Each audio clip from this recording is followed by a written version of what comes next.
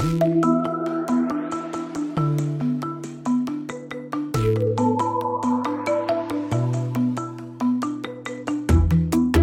Aaron David Miller, and this is Carnegie Connects.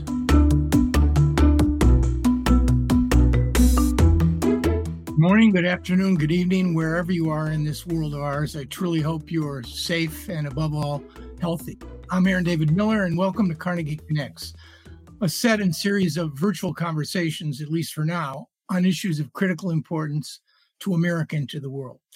Today, I'm truly pleased to welcome the U.S. Ambassador to Israel, a friend of mine, longtime friend of mine, and a friend of the Carnegie Endowments, Thomas Arnaids. Mr. Ambassador, and I will call you Mr. Ambassador throughout the entire interview.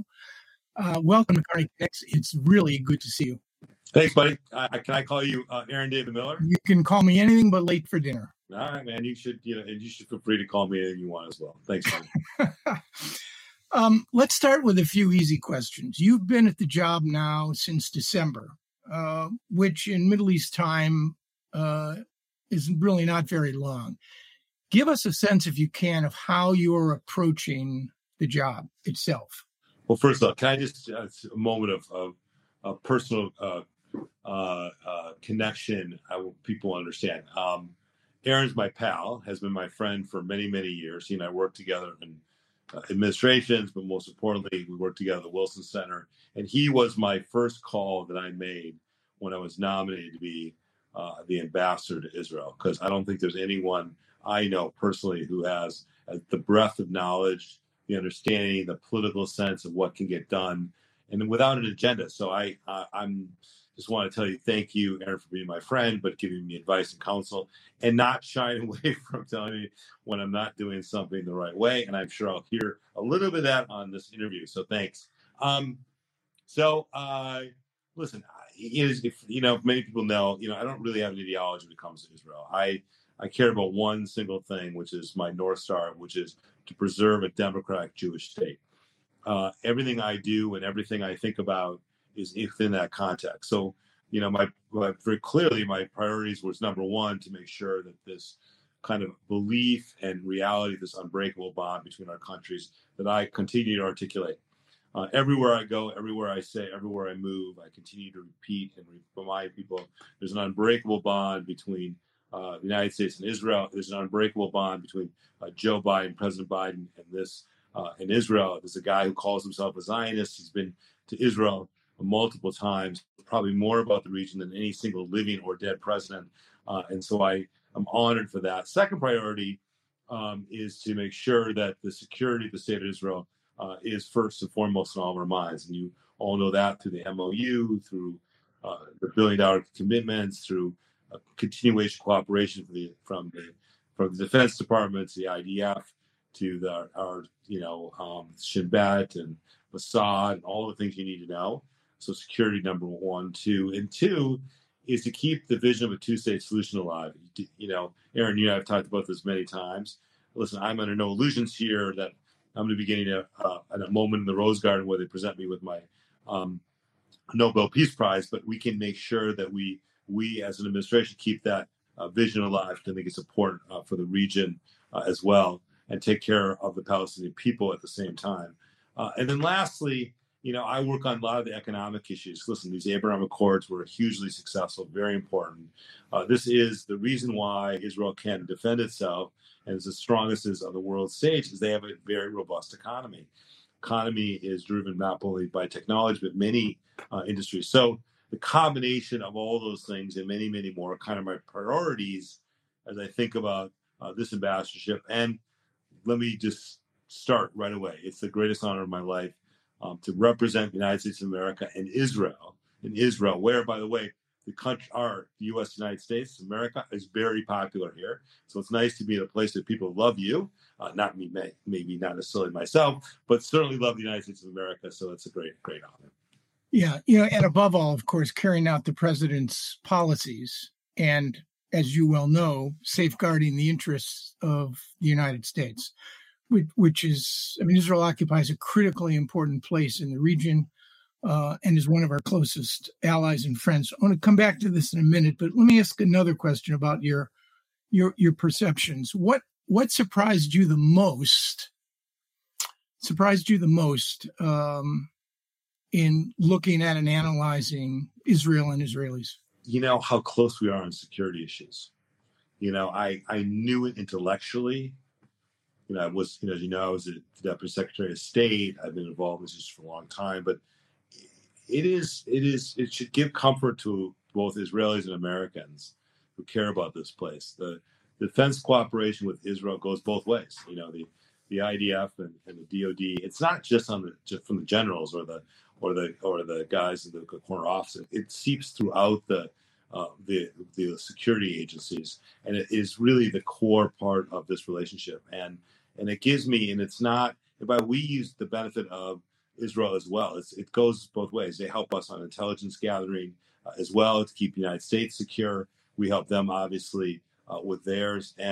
But this relationship is ironclad and very important in the psyche of Israel, and it's real.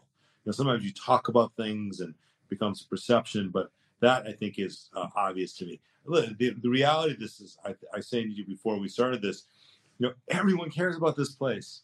It's remarkable. The two words I probably should not have used is "come visit," because everybody is coming to visit, and not just my friends, but it's remarkable. I've had 75 members of Congress, 78 members of Congress. I had lunch today with two of them today. Every day, members are coming. Governors, mayors, people who have big contributors to UJA.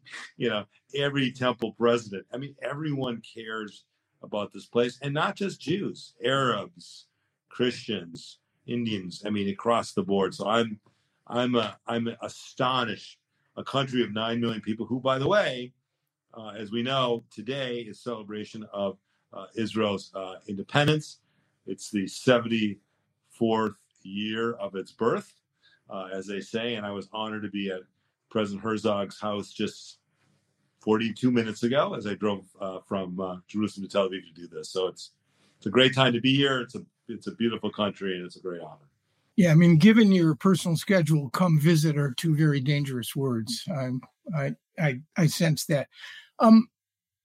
In terms of your own personal observations, what do you think Americans don't understand about this place?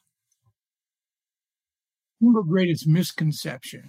Misperception. Well, I think, first of all, I think it's clear that Israel deeply cares about the relationship with the United States. I mean, like, as someone told me who was a former foreign minister of this country, you can't be the prime minister or leader of this country without people believing you have a strong relationship with the United States. So that people, I mean, I think you understood that intellectually, but it's in the grain of people here. It's a comfort level. It's a connection. It's part of the moral fiber of this place. And I think, to me, people don't recognize, even when we disagree, and we disagree all the time. You disagree with your friends all the time. It's just, but at the end of the day, you cannot get sideways with the United States. And by the way, it goes both ways. American presidents have a hard time going sideways with the state of Israel too, because it's such an important country in a lot of people's minds, both Jews and Christians, and across the spectrum. So that is kind of I don't know if it's a misperception, but I want to emphasize how important that is. And listen, and just to be clear, they are living in a very dangerous neighborhood. I mean, I sit here and, I have sadly went to all of the shivas, 14 shivas since the last month and a half, of victims of terrorists. It's you don't know it till you walk into a family that a kid who's 27 years old, and I'm holding the hand of his girlfriend who he just got engaged to, and know that they, just literally a block from here, 2 blocks from the embassy, two 27-year-old kids got shot by a terrorist, not just the terrorist that happens here, but they're in a pretty lousy neighborhood. You got Syria and Lebanon, you got Hezbollah, and that are constantly a threat. You've got elements in Gaza who are continually threatening. And let's not forget that little country called Iran. So they live in a very, very dangerous neighborhood. Yes, they can defend themselves without question. But let me tell you something. it's not for the. I said I did an interview for the Jerusalem Post, and the title was "It's Not for the Faint-Hearted."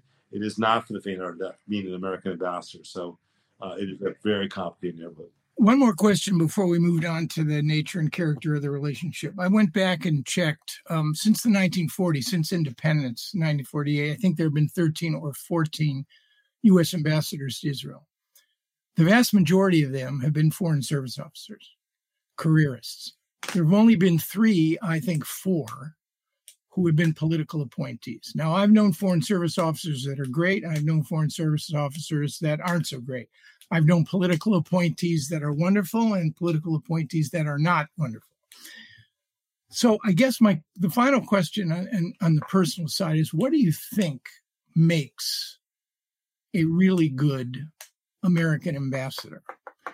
Not just to Israel necessarily, but what is it that you have to have in order to be effective, to carry out the president's policy, to safeguard American interests, to understand the nature of the country, their sensitivities, their fears, their hopes, their aspirations? What kind of person does it take to be an ambassador? God, that's a great question. I mean, I think it takes, first of all and foremost, you are the representative of the president. So you better be in sync with the president. So if you have a different ideology or a different view or some sense of what you think, this is not about Tom Nides. This is about representing Joe Biden. That's an easy thing to do here because Joe Biden calls himself a Zionist, cares deeply about this place. So that's an easy part of the job. Remember, for a place like this, not only is it a massive management job because one of the largest embassies in the world and complicated by how the embassy is split, it's a sense of deeply caring, caring about the country in which you're in and making sure the Israelis know you care about the country, right? The Israelis in any country, they want to know that the person that's in that seat cares about them, but understands that you're the representative of the United States of America. Ambassadors tend to come to these countries and get clientitis, like I'd like to say, that they forget they're actually not the ambassador for the country. They're actually the ambassador to the United States to the country. And so I think it's imperative that people understand that, but they can't feel when they watch you on television that you don't get it. You don't understand what they're going through, to understand what the pressures, especially in a place like this, going through the terrorist stuff that I've been through. They understand that I deeply care about these people and deeply care about the security, and that I am representing the United States, but my heart is here to help them get through that. You know the story. I don't think it's apocryphal, although I'm trying still to confirm it. When the late Secretary of State George Shultz met the outgoing U.S. ambassador to country X, he had a huge globe in his office. That I know to be a fact. And he'd ask the outgoing ambassador to point out the country. What is your country? Shultz asked the ambassador. And 9 times out of 10, the ambassador would point to Ghana or Kenya or the former Soviet Union or China. And he'd put his finger on the United States. That notion that protecting American interests is critically important, and the overriding objective of diplomacy and U.S. ambassadors is critical, particularly in this relationship. Because as you know, there have been ups and downs and tensions. I worked for Republicans and Democrats, some of whom had very stormy relationships with the state of Israel. And there's a feeling in the last 20 years, I would say, that increasingly the cohesion that has bound the two countries together, which is a high coincidence, Mr. Ambassador, of interests and values. That's what makes the U.S.-Israeli relationship so unique. There's this high degree of coincidence of interests and values, that those interests and values have begun to diverge. I've heard some people describe Israel as Venus and the United States as Mars. Do you think that in any way a fair assessment that, in fact, there has been more stress in the last 20 years on that confluence of interests and values, that it has not been good for that healthy, resilient relationship? Is that a fair critique, do you think? No, I don't think it's a fair critique. I mean, listen, this is a country that was born out of necessity Okay, Jews had nowhere to go. The country is 74 years old. It's a democracy, and a democracy in a region which, again, there's not many of them. Right? You know this better than I do. It's a democracy with all the ups and downs of a democracy. Complicated governments. Governments are coalitions. Right-wing governments, left-wing governments, governments that last a week, governments last 2 years. A place that has been seen multiple wars in its short birth.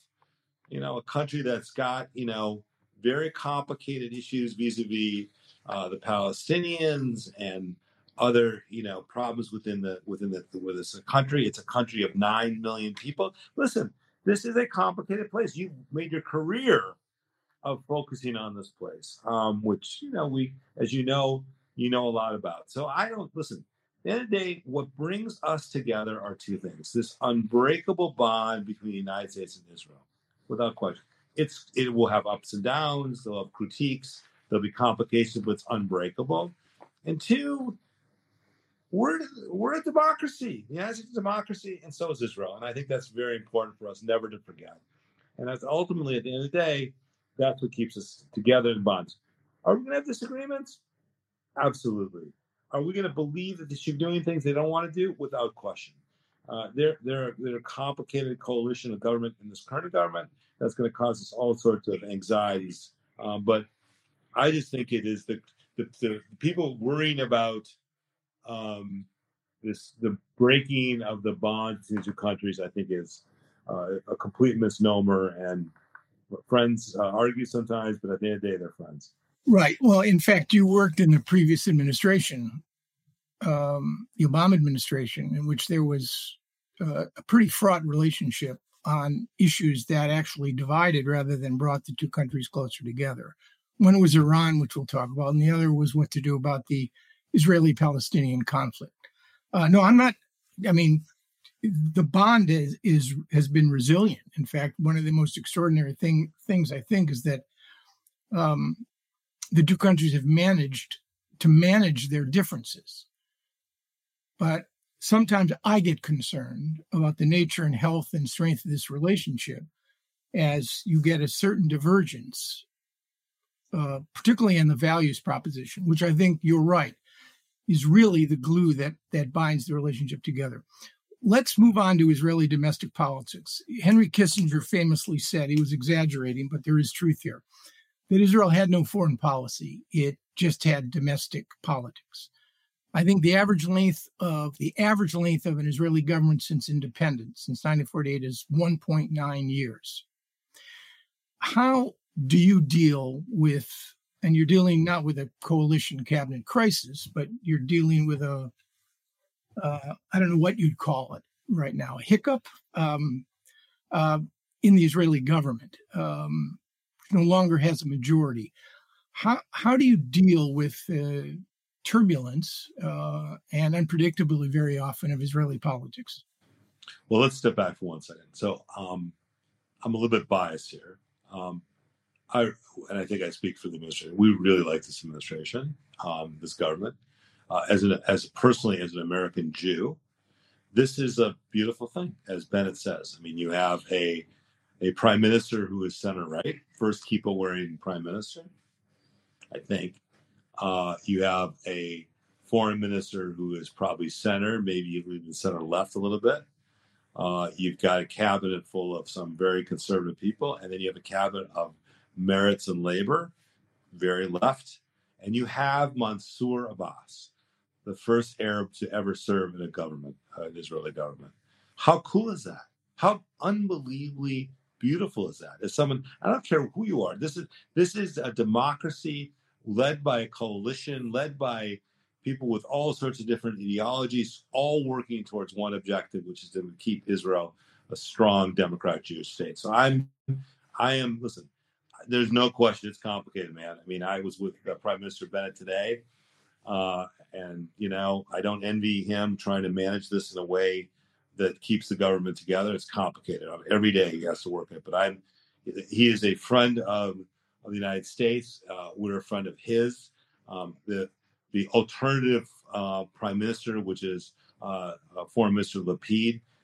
He's also an unusually great human being as a human being and as a foreign minister. And I could go through the whole cabinet. I deal with all of them. Thanks for listening to Carnegie Connects. This show would not be possible without the generous support of our donors. If you'd like to support us, visit ceip.org/donate.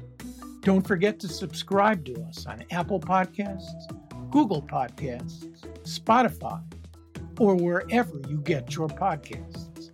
Want to tune into the conversation live? Click the link in the description below to receive invitations to the next Carnegie Connects. Now, back to the show. I mean, Kissinger was probably more right than wrong, particularly for a small country in a dangerous neighborhood. Consensus is critically important. And no, I don't think any single Israeli party has ever had a outright majority in the Knesset and has never ruled alone. Every Israeli government was a coalition government. So, can I pause you one second? How great is that, though? I mean, how great is that? This is a country of 9 million people. 20% of the country in Israel are Arabs, right? How great this is, and that yes, it probably doesn't make for great history books as it relates to how to get how to work together, but this country, it represents a lot of different people, and people don't remember. I have now been introduced to the Druze community and the Arab community in Nazareth, and when I go travel around this country and I see all these different ethnic groups, all living in Israel, all understanding it, it is an important part of who this place is as a country. So yes, it can be maddening for those of us who are supposed to be ambassadors and working with everyone, but it is a pretty interesting place to be. Right. And the consensus notion is important because it really does create additional constraints on a system to make core decisions. I mean, Israel doesn't have a formal written constitution. And I'm certain that one of the reasons is if the Israelis devoted the kind of time to actually creating a written document on what the state is, what its identity is, where it is, at a time when they were struggling for their independence, they might not have made it. But that creates a certain measure of, an additional constraint on decision making. I was also going to ask you, I spent a fair amount of time myself in various administrations, and it is issue because I do want to get to the issue of peacemaking. And whether or not this is coincidence or not, I mentioned to you this earlier, that the times where there have been tension within the U.S.-Israeli relationship, specifically regarding the pursuit of Arab-Israeli peace, there's also been an incredible amount of progress. Now, Henry Kissinger might say that, Jimmy Carter might say that, James Baker might say that, the three Americans who managed to actually do something. Now, we're going to get to the Abraham Accords, which was a set of agreements reached by an administration in which there was some tension, but very little tension with Israel.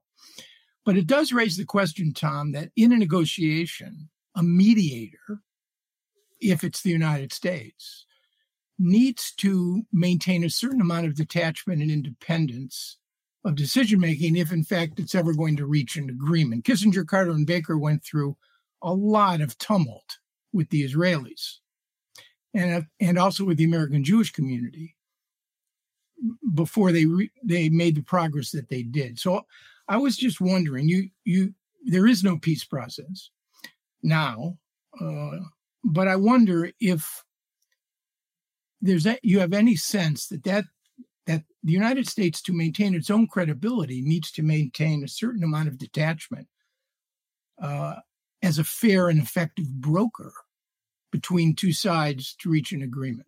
Does that resonate at all? Yeah, I think, listen, I think the president said it well. I mean, I don't think any of us sit around today and think about how we're going to engage ourselves in a massive peace process, okay? My objective is to do really a couple of things on this. One is to keep the vision of a two-state solution alive. Not very complicated, guys, because to keep a vision of a two-state solution alive means you talk about it all the time, and then you got to make sure that the parties don't do things that make that impossible to do. Okay, and we know all what those issues are, right? And my job is to limit that. So both from the Palestinians' perspective and what they do or don't do, the Israeli side from what they do and don't do, so people don't give up the vision of this. Because I, as someone who's now been here enough and has studied this enough, the option of a one-state solution is a disaster for a democratic Jewish state, in my humble view. I think shared by many people, not everyone, but a lot of people would envision the same thing. So my objective is, which is to spend time, obviously making sure that Israel knows that there's an unbreakable commitment to Israel, unbreakable security commitment to the state of Israel, but also try at the same time to help the Palestinian people. And that's actually doing practical things to make their lives better.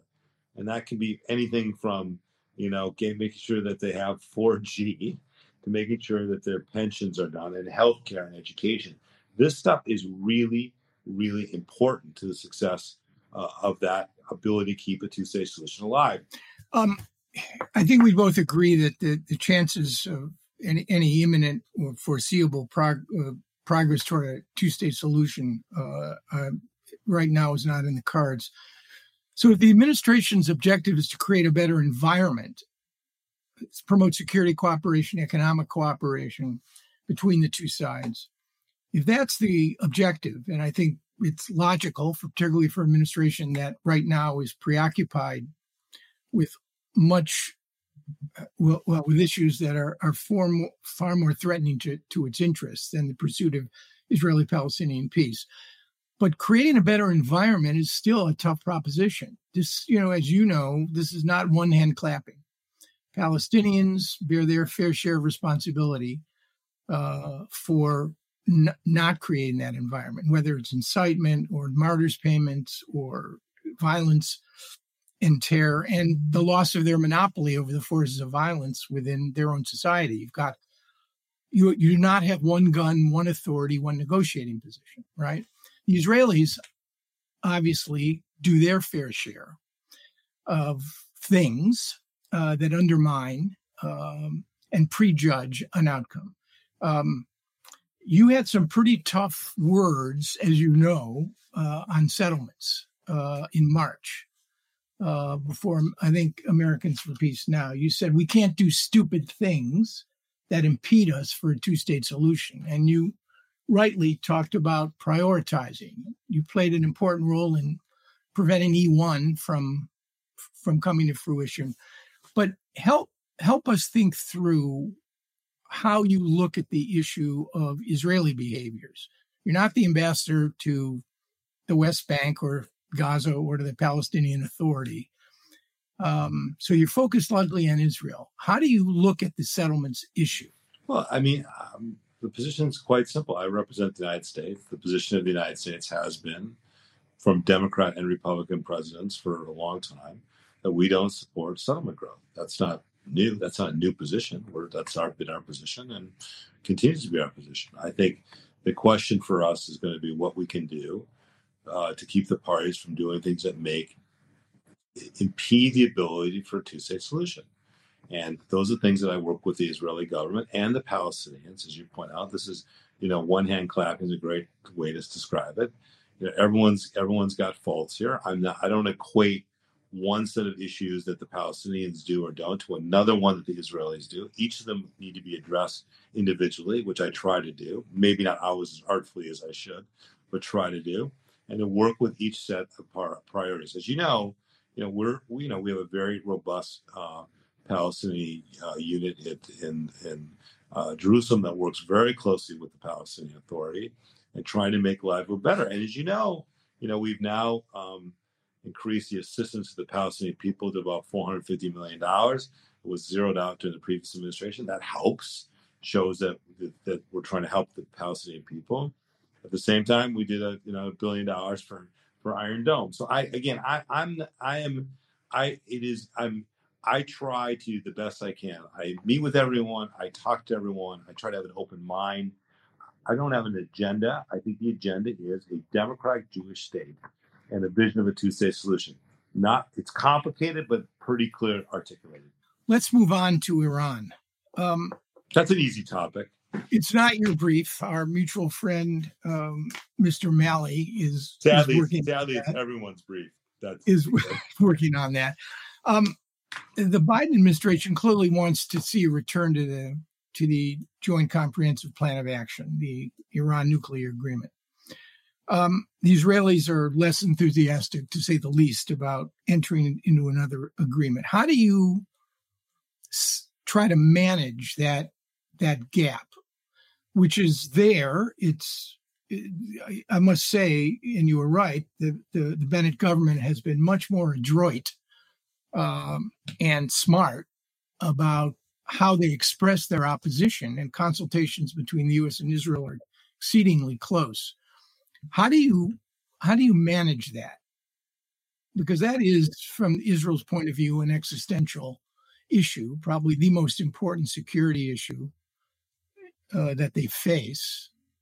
How do you begin to manage it and maintain a sense of trust and confidence? Okay, let's step back for 1 second. So it's obviously, you know way more about this than most people in their life will know. So as you know, the Obama administration negotiated at the JCPOA. It certainly wasn't perfect. We can have a long debate about its faults or its successes, but it was what it was. It was one of the things that I think one of the critiques, we can argue appropriate or not, one of the critiques was that the Israelis were surprised. They weren't engaged in the process. They woke up one day and realized that we were negotiating with the Iranians, and they were unhappy about that. President Biden made it very clear to all of us, especially those who were in the midst of negotiations, that there would be no daylight between Israel and the United States vis-a-vis what was going on in Vienna on the diplomatic route, the trying to get back into JCPOA. He made that commitment going into the administration, and we have fulfilled that 100%. I don't think you could bump into an Israeli military national security advisor that wouldn't say that they've been completely involved and engaged on every step of the way that we were attempting to try to come back into the JCPOA. I am in no way suggesting that they like it. That's a different issue, or they're still 100%. But I think that's a very important thing because it creates trust. Trust is very important. And I think that's what the president committed to.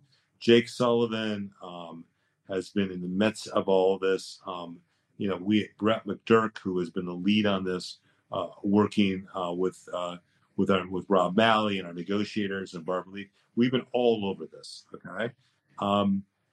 We are where we are. If you believe what you read in the New York Times, the administration continues to want to have a diplomatic solution to what I believe is an enormous problem, which is the aggression of Iran.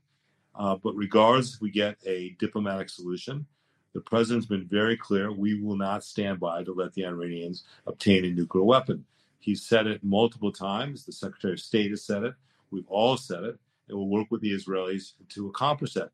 The Israelis obviously have every ability to defend themselves, and we never tie the hands of the Israelis as it relates to their own defense. So, stay tuned. I mean, listen, obviously, we're still working the diplomatic channels.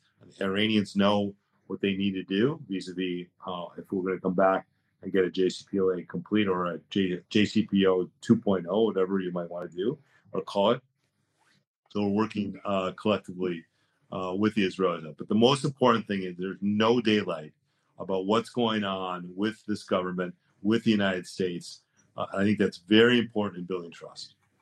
And again, I'm not asking you to divulge any confidential conversations, but oh, yes, you are. No, I'm yes, not. You are. No, I'm not. I wouldn't expect that you would. But I'm just trying to understand the logic here. The agreement, let's be clear, is a highly flawed, if functional, enterprise. It's designed to buy time. It can't stop the Iranians from enriching. It may constrain their capacity to do so. But when the Israelis say to you, we're against the agreement, do they also identify what are the implications of no agreement? I mean, I guess that's my question. This is a very pragmatic, practical government, particularly on the security side, the security types.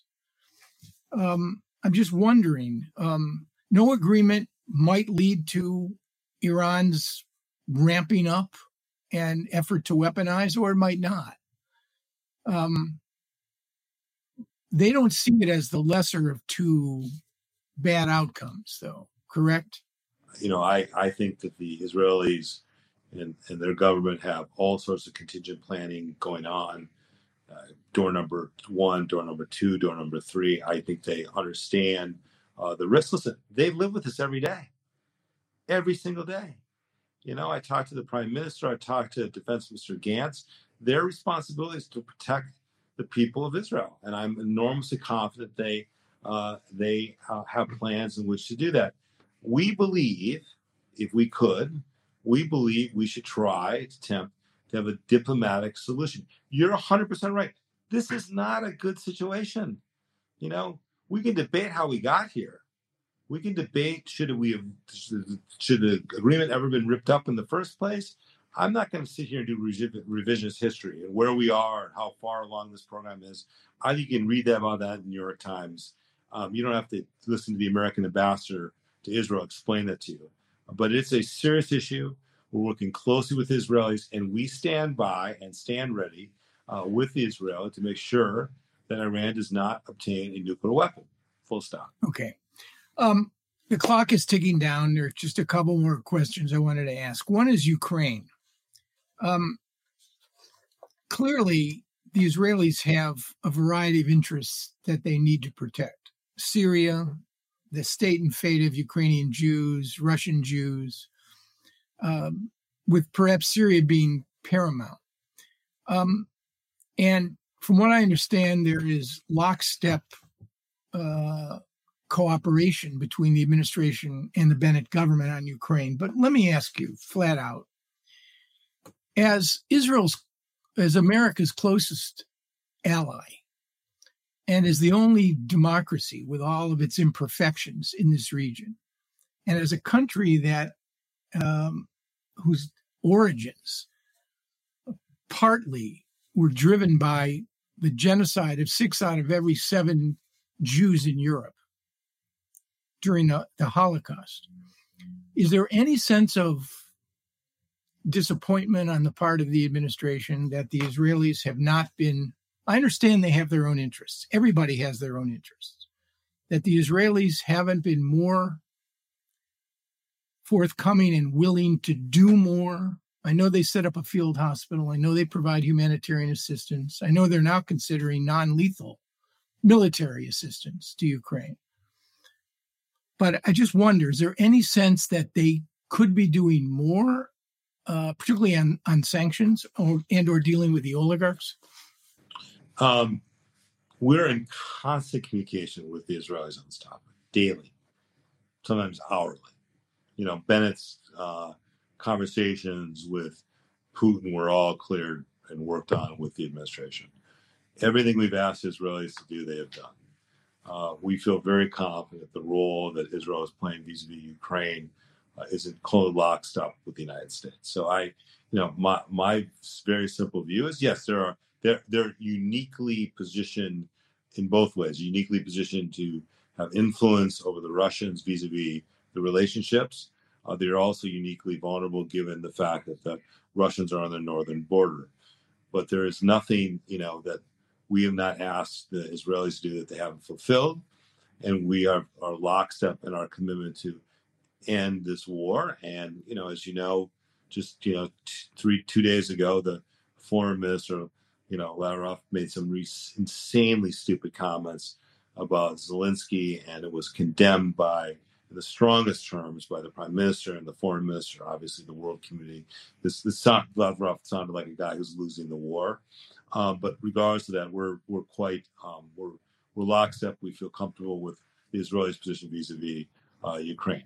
Okay, final question in the minute that remains. The president will be visiting you, perhaps among other places, sometime in June. Hasn't been confirmed. He's proposed, Bennett's invited. And again, I asked this question without expecting any sort of answer that would compromise any discrete conversations. But if you, the U.S. ambassadors, were giving the president one piece of advice, not on private diplomacy, but on one impression you hoped he would leave in this region after his trip, what do you think he'd want to convey more than anything else? Well, let's talk about the trip to Israel when and if it gets confirmed. It's very simple to me. This guy gets it. He understands the Middle East. He understands the complications. He understands the history. He's been in the room. He's made the decisions. He knows the players. He's known every prime minister from Golda Meir. It is not uncommon that he knows the regional players in a huge way, and he understands it. You know, he's been there when he made the big decisions, for good and for bad. He's got the battle scars to prove. For people to understand this president has an unbreakable commitment to the state of Israel. I think that's exceptionally important, right? I mean, we're looking back at the history of this guy and how many times he's been to Israel. I mean, it's remarkable. Okay, so the Israeli people need to understand that this is who he is, and I think they all understand that fundamentally. But we have to obviously make sure they understand it's in his. He calls himself a Zionist, right? He calls himself a committed Zionist to this place. You know, on a broader set of points, the broader set of the region, I think people understand they're playing with a guy who has been around. This is when age is beneficial. Okay, he's been around. He's seen it. He's been at the forefront of every military confrontation, every arms sale, every foreign activities, sales of arms to countries. He's been a part of every part of this. So you're dealing with a president of the United States who is engaged in the Middle East, who cares about the Middle East, understands it's important to the Middle East. And for me, my advice is to make sure everyone sees that and understands it doesn't have to be factual. That is, in essence, I would argue, in anticipation of this trip, the message that precisely needs to be conveyed. Because as the Eagles sang in Hotel California, you can check out any time you want, but you can never leave. And we may think we're done with the Middle East, but clearly the Middle East is not done with us. Mr. Ambassador, I want to thank you on this very busy day. Come visit. By the way, you, my friend, when I say the following, come visit, I actually mean it. Yeah, I'll try. So you, my friend, you have a real invitation. I appreciate that. I wish I had a house for you to hang out with, but that's for your next chapter of your book. Got it. Right now, we're not going to get into that because it will make me cry. But my important thing is, please come see me. You've been a great friend. I appreciate you every day. Please call me with advice and counsel because there's no one smarter on these issues than you are. So I'm honored that you even let me spend a few minutes with you, and thank you for everything you've done for me. Feelings are mutual, Mr. Ambassador, and thanks again for sharing your time, your expertise, your candor with the audience and with Carnegie. Take care. Thank you, buddy. Thank you for listening to Carnegie Connects, a production of the Carnegie Endowment for International Peace. Views expressed are those of the host and guest panelists, and not necessarily those of the Carnegie Endowment, which takes no institutional positions on public policy issues. Subscribe to Carnegie Connects on popular platforms such as Apple Podcasts, Spotify, Stitcher, or your favorite podcast platform. Like what you heard today? Learn more at carnegieendowment.org/Carnegie Connects. Tim Martin is our audio engineer, and Catherine Buchanan and Cliff Jayapranada are our executive producers. I'm Aaron David Miller, and until next time, think positive and test negative.